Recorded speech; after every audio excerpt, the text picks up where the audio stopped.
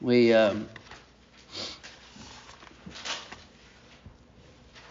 we really focused, like we said this morning in Hebrews 12 on 5 through 11. I had intentions to speak to some things in 12 through 17, but didn't really get to there, and was rushing for the sake of time and just a lot. There's a lot to talk about and think about when it comes to this topic. And so I wanted to slow down a little bit and focus on verse 11, really, just verse 11. And we sort of made conversation about it, and they made a couple points about the difficulty of God's discipline towards His children, and that there's pain. But what I wanted to look at tonight is why it's painful. Okay, why it's painful. And more than likely, this is the most general answer to this question, why discipline's painful for the moment. And there could be a lot of other things to help us think about it, of what brings this pain and discipline from the Lord. But there's one I just wanted to focus on today. So look what he says in 11. For the moment, all discipline seems painful rather than pleasant. Okay, so just think about this for a second. He's saying all discipline. Now, that's all discipline. Whether it's big, small, long, short, the suggestion is that it hurts. Okay? It hurts. For the moment. In this potential season, day, or I would even say life. I think moment could consist in this idea that you could experience that pain for your entire life. But then the point being is that it ends. The pain ends. And it yields something. It brings about fruit, like a sown seed. There's fruit that comes out of a sown seed, and there's fruit that comes from God's discipline. And if we had to give it one word, it was we looked at it pretty directly, and that's holiness in its most general sense. But he gives sort of a different perspective on it in his terms. He says, but later it yields. So there's that fruit, okay? It yields, that's the harvest, the peaceful fruit of righteousness to those who have been trained by it, trained by the discipline of God. Okay? So there's one thing I didn't say this morning, and I so wish I would have said it this morning, but I didn't. And to give sort of this, I don't want to call it a definition, but if you wanted to think, okay, what's holiness look like?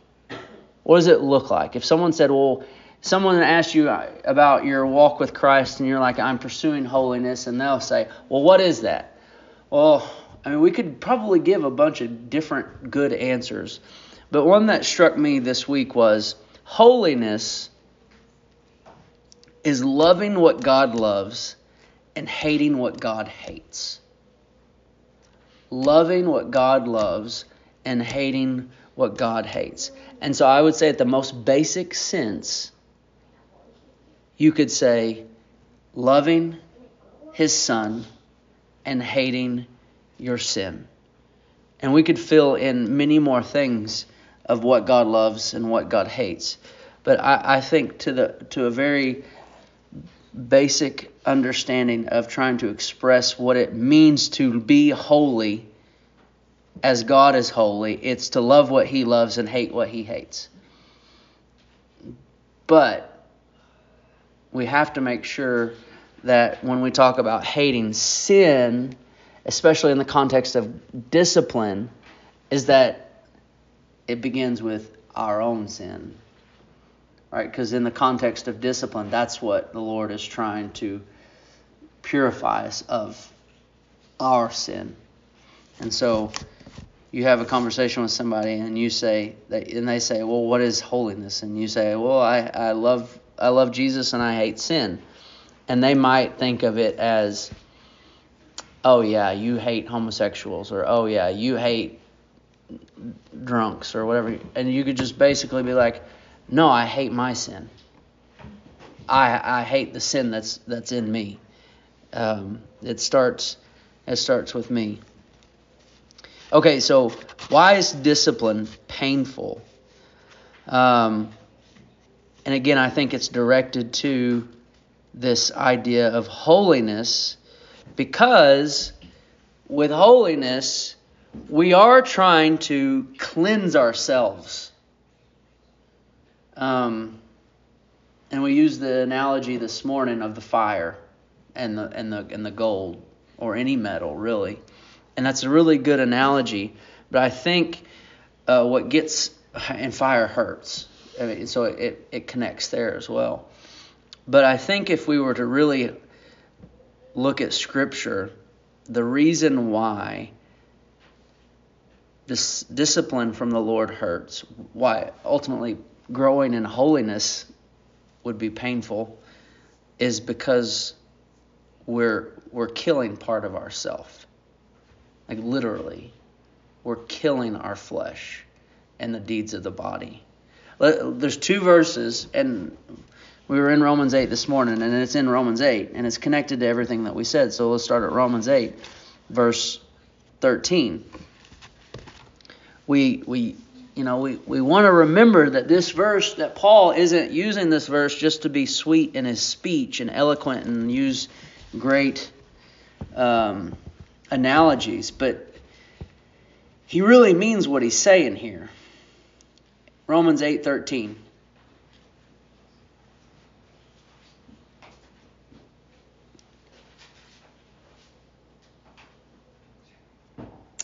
For if you live according to the flesh, you will die.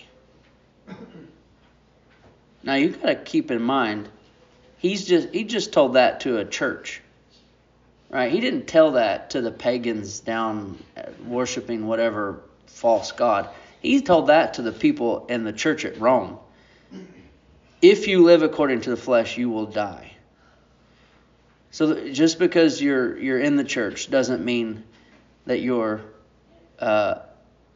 filled with the Spirit, a son or daughter of God, filled with the Spirit of adoption. So, but look what he says. But if by the Spirit you put to death the deeds of the body, you will live. So if we're convinced that God's discipline towards us is for the sake of holiness, which is ever so clear in Hebrews 12, it is, then it hurts because in it we're killing part of our flesh. We're putting to death the deeds of the body. Colossians 3 also testifies to this. Colossians 3, verse 5.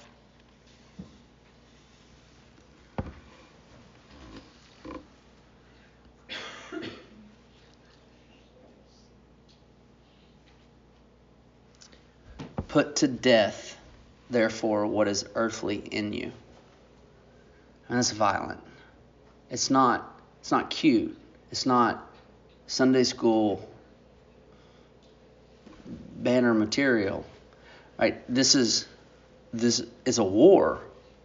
There's a war waging in us in the pursuit of holiness.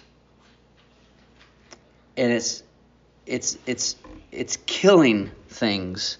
It's killing sin. Put to death, therefore, what is earthly in you. So if we don't see ourselves as a... let me make sure I say this the right way. I'll just read what I wrote. We must rightly understand our condition. Now what I wrote doesn't make sense either.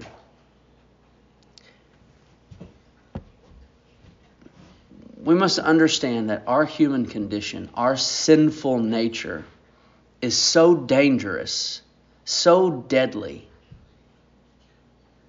that we have to kill it or it will kill us. Right? Why would Paul use such drastic language if our sinfulness was not such a drastic problem? And I think we have to make sure, I know that we can't, I know I'm preaching to the choir, but what does Hebrews 3 says? It says that sin is deceitful. It's tricky. And we can't forget how deadly our flesh is, our sin is.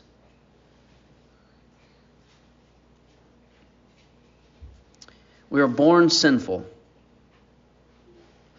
But look, if we read the rest of verse 5, we see how deadly it is. Because verse 5, 6, and 7 tell me and you what you're capable of. Okay, this isn't the bad people. This is what we're all capable of in our flesh, that we have to kill.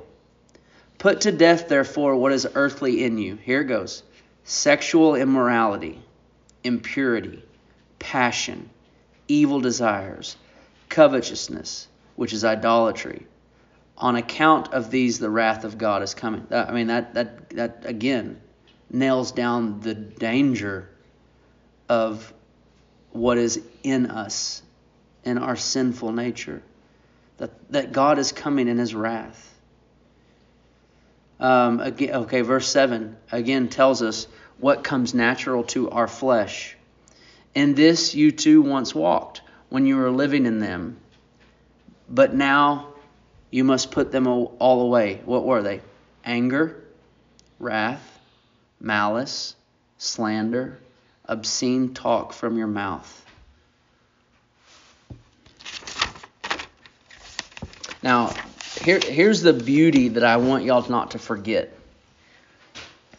So it says, on account of these, the wrath of God is coming. He could leave us like this.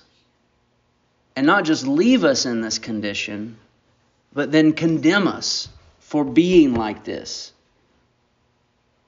But what we've noticed in Hebrews 12, in 10, 11, 12, is that He's actually not just forgiven us for being this, but even more so, He's helping us to transform away from this. He's actively, this is what fatherly, godly discipline is. He's actively, intentionally helping us not be like what we see in verse 5, 6, and 7. And if He left us alone, this is what we would go back to. Right? And so that again is the privilege of being adopted into the family of God, is that He does not leave us or forsake us, which, we run into that in Hebrews 13. But it's so true. What does He say? What does He say in Romans 8? What then shall we say to these things? If God is for us, who can be against us? He who did not spare His own Son, but gave Him up for us all, how will He not also with Him graciously give us all things? And so, when we meditate on what we were, what God has done for us in Christ, and what He is still doing, He's still doing this. He's still disciplining us, training us to keep us to falling back into the ways we once were. Because if he pulled his hand back, we'd just go right back. But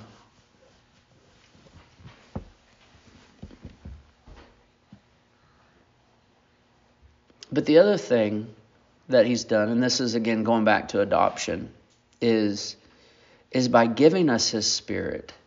It's like, what's the AAA is 24/7. You got a flat tire, AAA, you call them 24 hours a day, 7 days a week. I'm not likening the Spirit of God to AAA, but the point being is that it isn't. He has given us himself to always have this help, to always have, to always be moving and pursuing holiness. And I keep. That's why Romans 8 is called the Great Eight. It's because I think it's the greatest chapter in the Bible. Because what is helping us here? For all who are led by the Spirit are sons of God. And how do we put to death the deeds of the body? By the Spirit.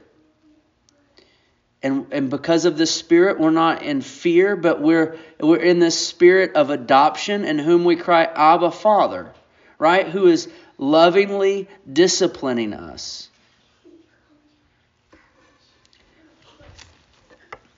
I'm probably getting ahead of myself here, but if you're still in Romans 8, we're going to go look back again to that last verse in 17, or the last verse of that section.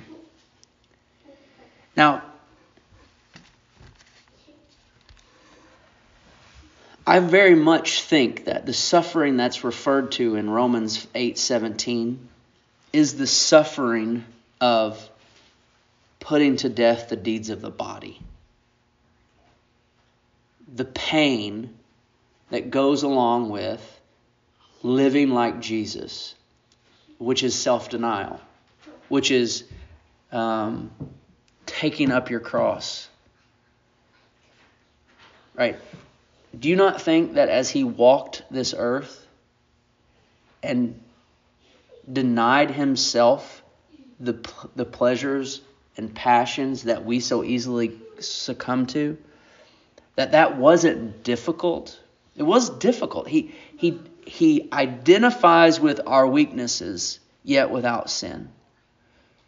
Right? And then you move past that, not just those sort of physical weaknesses, but Jesus, in denying, overthrowing Israel or the Roman government. I mean, even that simple temptation, or the temptations that he faced with Satan in the wilderness. When you deny those sort of temptations, there is a degree of suffering, because it is within you that desires those things, right? You want to lust after the passions of your flesh. You want to, in your natural self.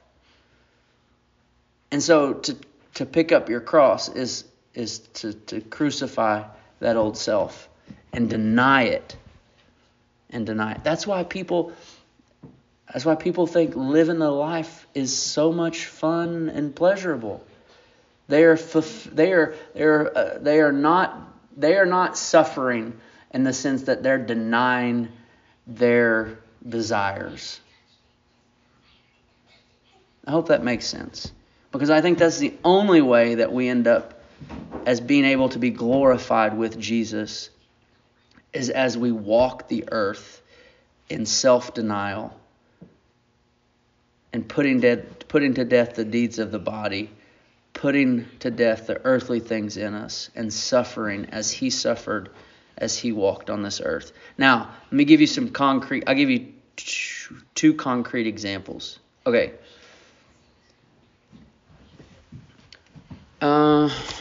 Maybe I should say this first. Okay, let's understand that our sin could be performed in two different ways. Omission and commission. Okay? Y'all, make sure you understand what that means. You can sin by doing something you're not supposed to do. Okay? You can also sin by not doing what you know you're supposed to do. Now, I've got 3 examples, and I'm going to use this first one. And I've changed the names of the parties involved so no one will know who I'm talking about. A drunk driver hits you. But seriously, think about the sins. Think about the sins of omission and commission, and think about the discipline of God to purify the parties involved. Okay, you've got a person who has an issue with alcohol, and they get behind the wheel and they almost kill somebody, they wreck someone's life, they wreck their life, and you think, okay, and they're a professing Christian, and you think, well, how could God discipline that person to bring them into sharing His holiness? Well, I think that's an easy one, right?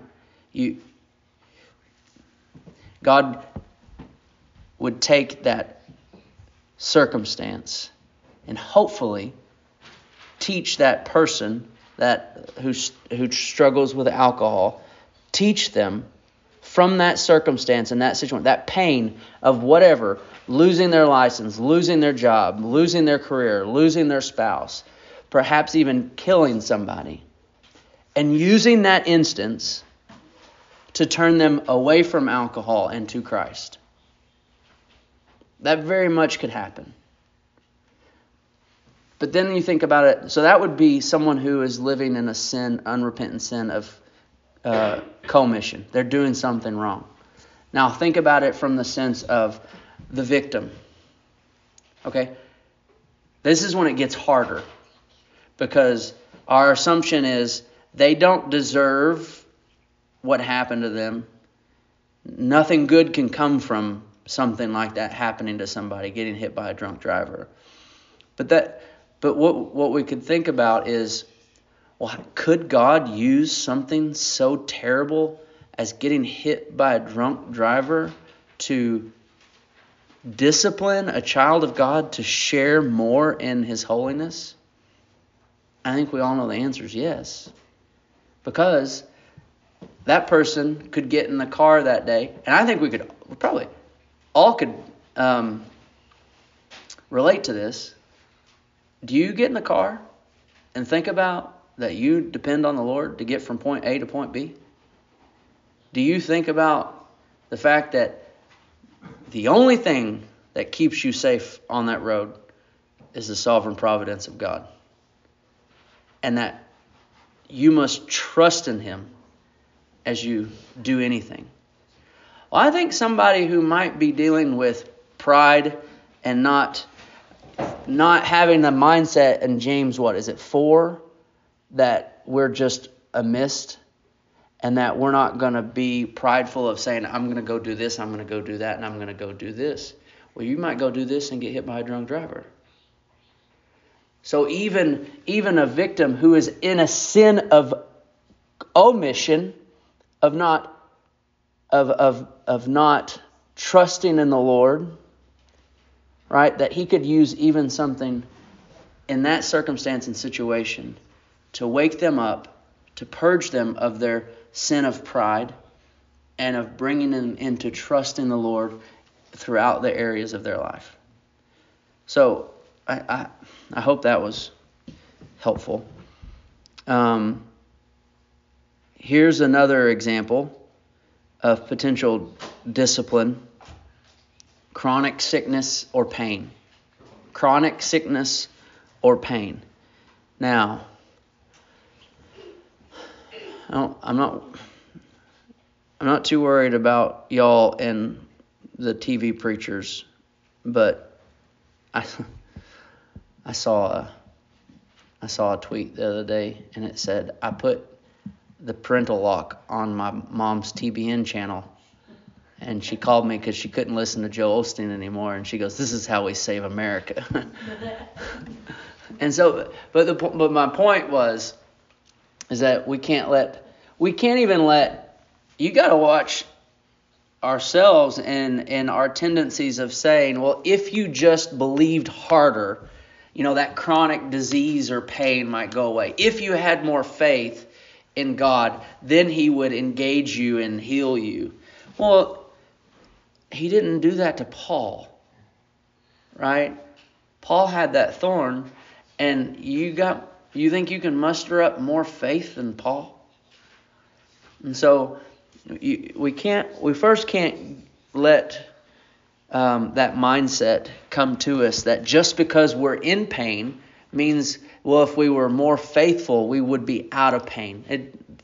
God doesn't work that way. The Bible doesn't teach that. That's just not what we know to be true. Now, I was going to read that section with Paul and the thorn in the flesh, and I'm not going to make any comments. I just want us to see that. It's in 2 Corinthians chapter 12.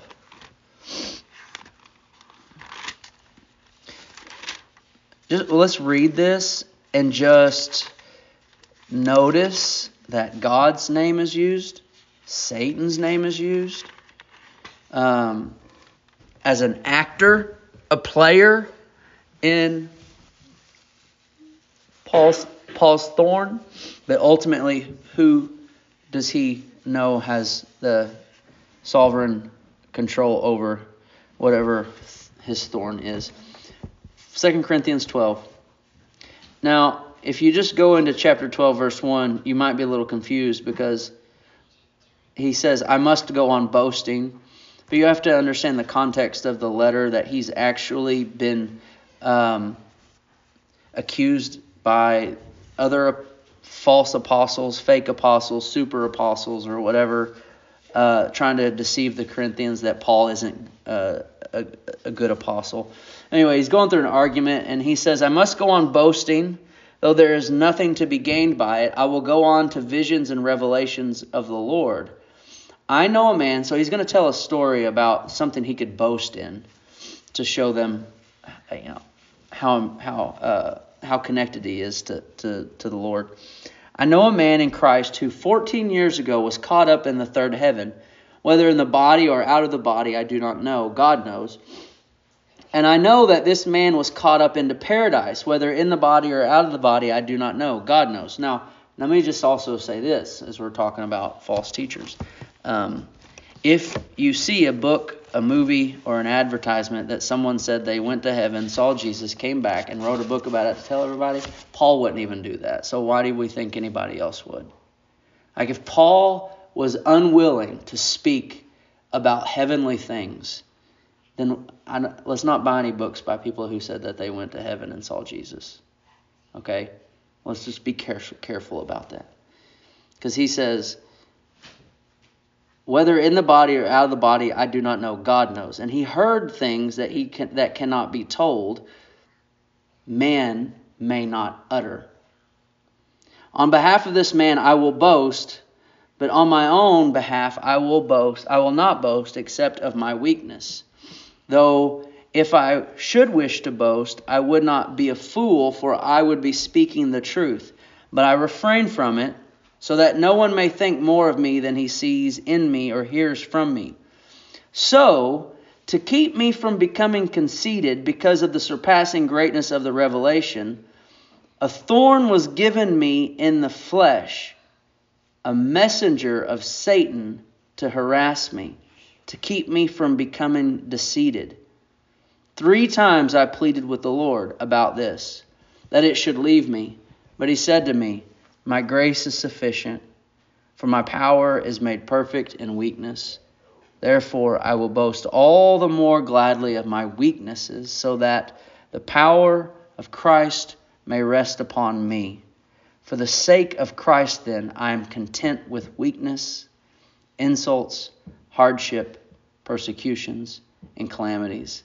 For when I am weak, then I am strong. That's why the Lord sent the thorn in the flesh. Verse 10.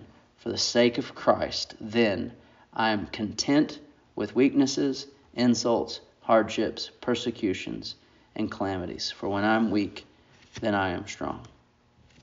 Paul learned a great deal from that thorn in the flesh. Okay.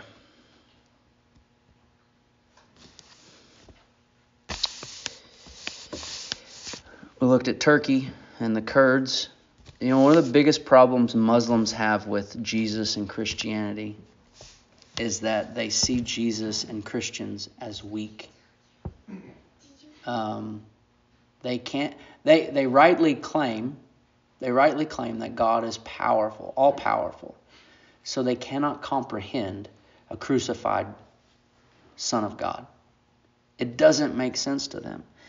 These sorts of verses, when I am weak, then I am strong, they despise those sort of teachings.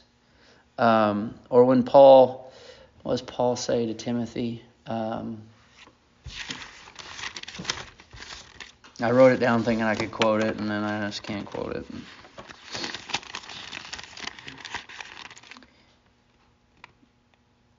Indeed, all who desire to live a godly life in Christ Jesus will be persecuted. To a Muslim, that's nonsense. They think that in their pursuit of God, no one can harm them or stop them or hurt them because they are empowered. But we understand that we suffer because our Lord suffered. And Paul, after being stoned, Paul tells the disciples, the followers, that this is how we must enter into the kingdom of heaven, through persecution. This is how it happens. Pain, suffering, trial. Because all of this is a testing, a purification, a making us more like how that song ended today. Yes, this morning.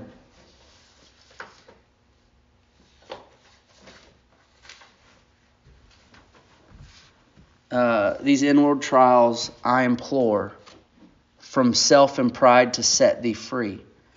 So the trials that y'all are facing is actually, God's actually freeing you from the sin that you struggle with as you face it in obedience and faith. Pride, selfishness, lust. Name the list. Right? God, that's what God is doing to his children and disciplining them. And seeing, we have to lean against it. We have to lean into it. We got to go with the turn, right? We can't try to fight it. Because when we fight it, we're fighting against the will of God.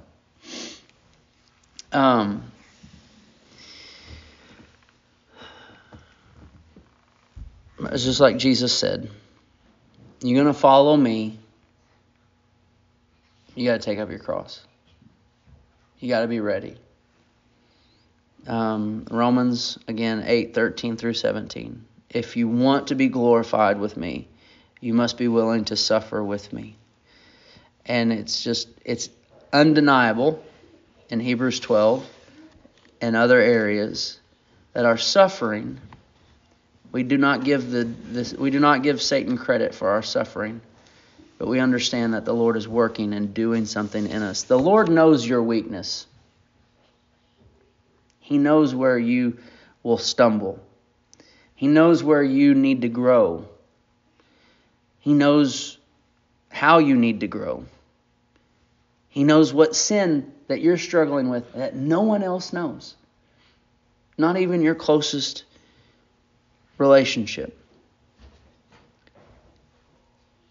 So don't be surprised when you get put in a situation where you get pressed in that sin. Whether it's commission or omission. Whether you're doing something wrong or you're not doing something you should be doing.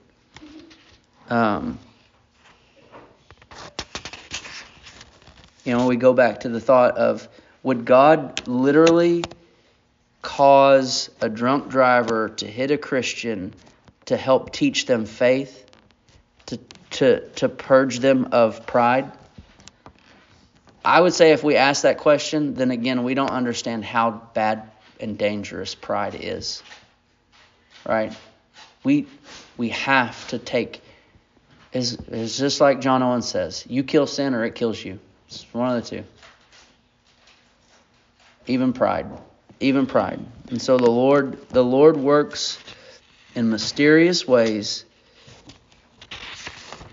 to bring about that which we need. Man, I've got so much more written down, and I was not expecting all of this. Just look at go back to Hebrews 12, and let's just again look at the last bit of verse 11, and then I'll finish.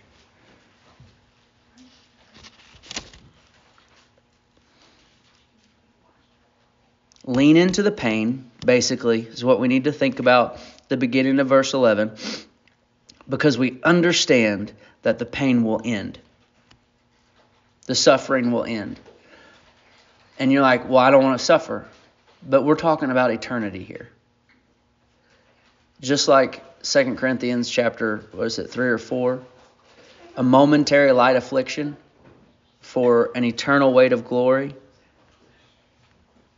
Lean into the pain, trust the Lord, and He will bring peace. Peace. And our thoughts are, well, when does the peace come? Because this isn't fun. You don't know the truth? I don't know. And you don't know. It might not come until you see Jesus. But we can know for sure that verse 11 is a promise. Like y'all can memorize verse 11 and realize and understanding that it is a promise. When you're struggling with something, when you think that there is a lesson to be learned, and there always is, when there's growth to be had, but it hurts, don't forget that while for a moment it hurts, but it yields the peaceful fruit of righteousness. This is a promise. This is a promise. Now, I'll finish this. The last thing you got to remember, when you're struggling, when you're suffering, when you're feeling the heat of the flames, think about Shadrach, Meshach, and Abednego. Because they literally felt the flames. But who felt it with them? One like the Son of God's. Right? No. That's the KJV says God. ESV and NASB say God's, lowercase g. Because it's Nebuchadnezzar. He doesn't know what he's talking about. Exactly. He does not know about his God. But that is true. One would say that the Son of God was with those three as they were in the flames. Same thing for us. Same thing we have to remember. When you're in the flames, the heat is up. The Lord is wanting to purge you and cleanse you of all unrighteousness. You will not go through the flames without Christ. It's a promise.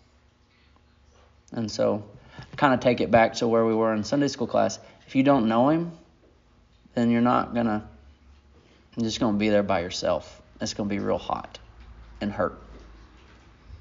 Only when you have Christ can you experience joy when the heat goes up. Just like James 1 says, count it all joy, my brothers, when you meet trials of various kinds.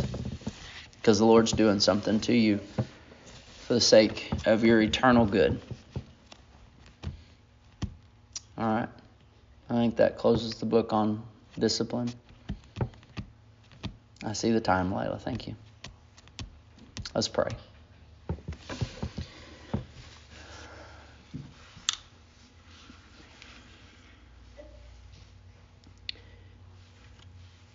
Lord, would you remind us this week that you desire, that you will to sanctify us, to make us more like Christ. And so when we're getting frustrated at work, remind us. When we're getting impatient at home, remind us. When we feel like not getting out of bed, remind us of your fatherly love towards us that you have poured out in our hearts. Because you care for us. So bless your word and anchor us to him which does not move, our Lord Jesus. In his name we pray. Amen. Amen. All right, y'all have a good week. We're dismissed this evening.